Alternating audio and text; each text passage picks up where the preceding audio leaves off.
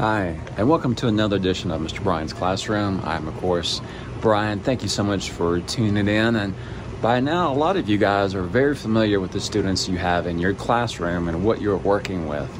Probably the more louder students have gathered your attention much more than the quiet ones. But I want to focus on those quiet students because very often, I know at least for me, and I know many for you, they get overlooked a lot of times, or we try to break them out of their shell and turn them into the extroverts. We make a lot of mistakes with our shy students, and so I'm hoping that this episode will kind of shed some light that being a shy student isn't necessarily a bad thing, and we as teachers, we want to make sure we help them gain a little bit more confidence, but at the same time embrace who they are and not try to make them what we think they should be. And my special guest has a lot of experience working with shy students. Let's check it out.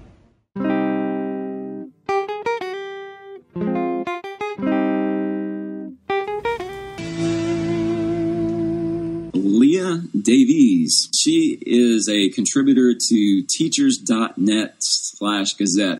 This particular article is something that we don't often talk about as teachers, and that is kids who are shy. How would you define shy? Well, their demeanor is hesitant, and they're especially self-conscious when they're singled out.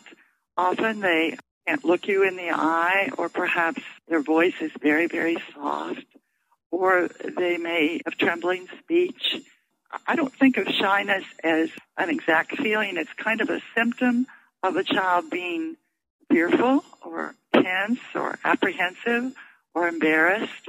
And, of course, if you have a child like this in your class, the goal of any teacher, I think, is to help the child feel comfortable and safe and secure so that they can grow up and reach their full potential. In your article, you say shyness is often misunderstood, and you also say heredity, culture, environment can each play a role in a child's shyness. Kind of explain that. Well, our families really vary. Families who are very boisterous and happy and joyous, and then we have families that are more reserved, and children are encouraged to speak very quietly and not disturb adults. We have all sorts of different families. So that's one influence. Another is you have families that are new to our country, and of course they're going to pull together and be very reticent to branch out. You have families who are call attention to their child. For example, they say, oh, no one will like your hair, or no one will like your clothes, or, really help encourage the child to feel self-conscious as opposed to self-confident. And don't encourage autonomy. Instead, encourage dependence on them. So all those things, the culture, the environment, you have some families who traditionally, through the generations, have been very on the quiet side. Those children are encouraged to be quiet, or they've observed that quiet is what you're supposed to do. And what they've experienced those first 5 years. Have they been at home, or have they been in daycare, or have they been in a warm environment, or have they been in an environment where they didn't feel safe? There was a lot of hitting or yelling, and that would contribute also. Before the child gets to school, what kind of things can parents do before they enter the classroom? One thing is to have little play groups or make a play date on the playground. If you feel like your child is so self-conscious and hesitant to interact with any children, inviting a child to play at your home, or, as I said, maybe meet on the playground, giving the child words to say. For example, hi, my name is Donnie, what's yours? Sometimes children just don't have the words to say, but not pushing, encouraging them. And also, I really feel strongly that instead of calling the child shy, because it seems to have a bit of a negative connotation, let's call them thinkers.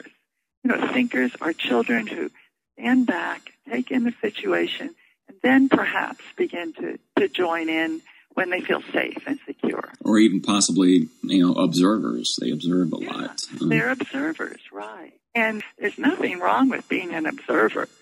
If you have a shy child and everyone calls, oh, he's shy, then maybe the brothers and sisters answer for that child, or the child is kind of pushed aside, and the children think, oh, well, that child doesn't want to play with me. He's not that at all. He just doesn't, or she just doesn't know how to interact.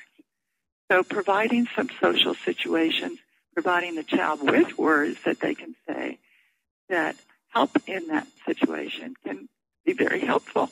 And some kids are just going to be naturally quiet their whole lives, right? We can't really turn them and change them. And we don't really want to. We need as many listeners as we need talkers. Amen. In our world.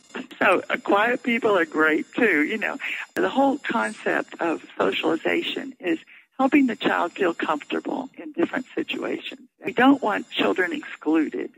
Helping them feel comfortable, joining in with another child, partnering them with a kind child who will help draw them in. You know, those are all good things. You said also in your article, the problem with the child being extremely shy is that he or she may be perceived by peers as unfriendly and disinterested, and children may avoid playing with the shy child, thus hampering his or her social development and increasing the chances of a child having low self-esteem.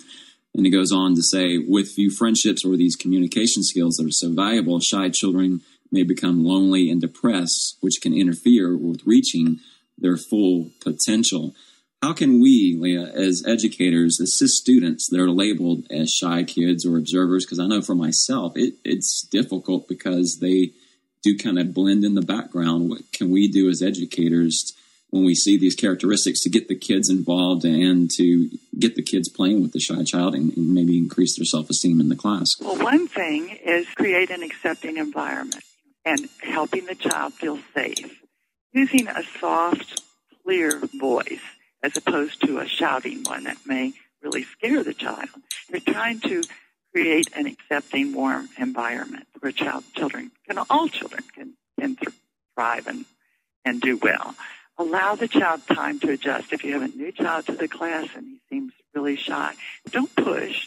Give them time to adjust. Provide non-threatening ways that they can interact socially.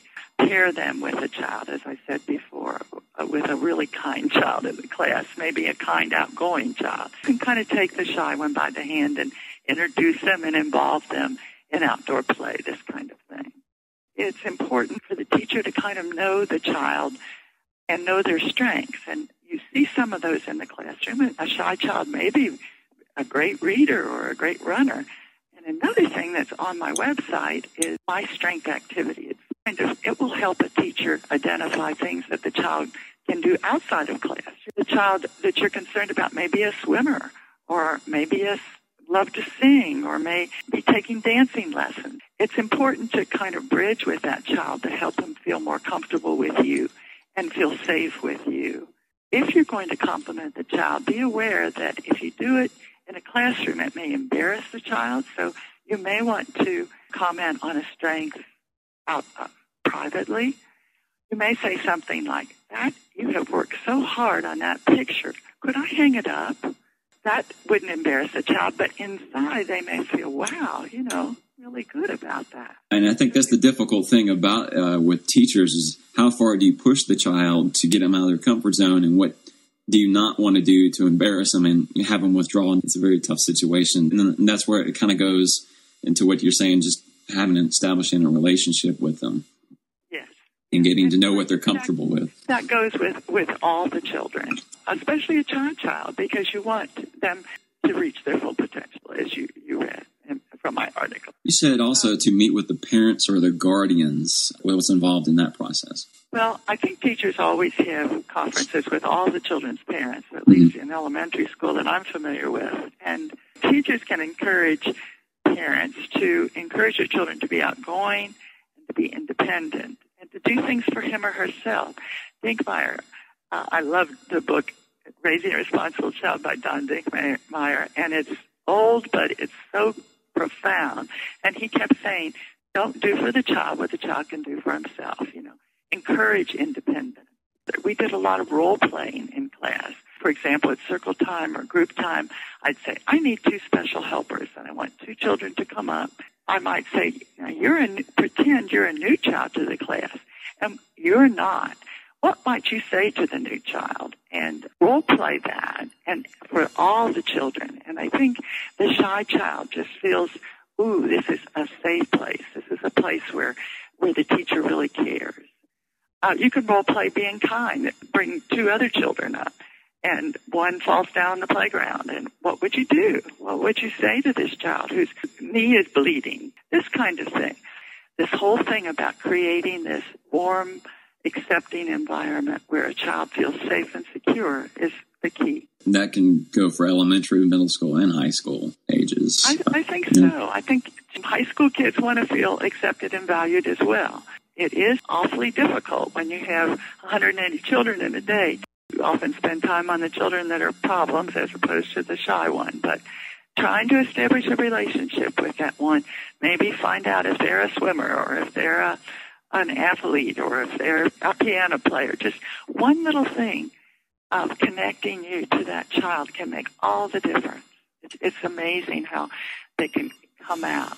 Even in the middle school and high school levels, teachers just going to maybe an event that child is in can do volumes, and you get to know that kid, and it becomes more than just the quiet kid who sits in the corner, just getting involved in that kid's life. Exactly. But being careful, being aware not to ask them questions that are going to embarrass them, but calling on them when they know the answer, and just an awareness that I think the teachers really do have. Make sure you don't want to push too much with exactly. kids, try to find that balance. Especially at the young ages, because they really can get that label and have children kind of reject them, and we don't want that. Thanks for appearing on our program today. So, Brian, it's been a real pleasure, and I certainly have enjoyed it.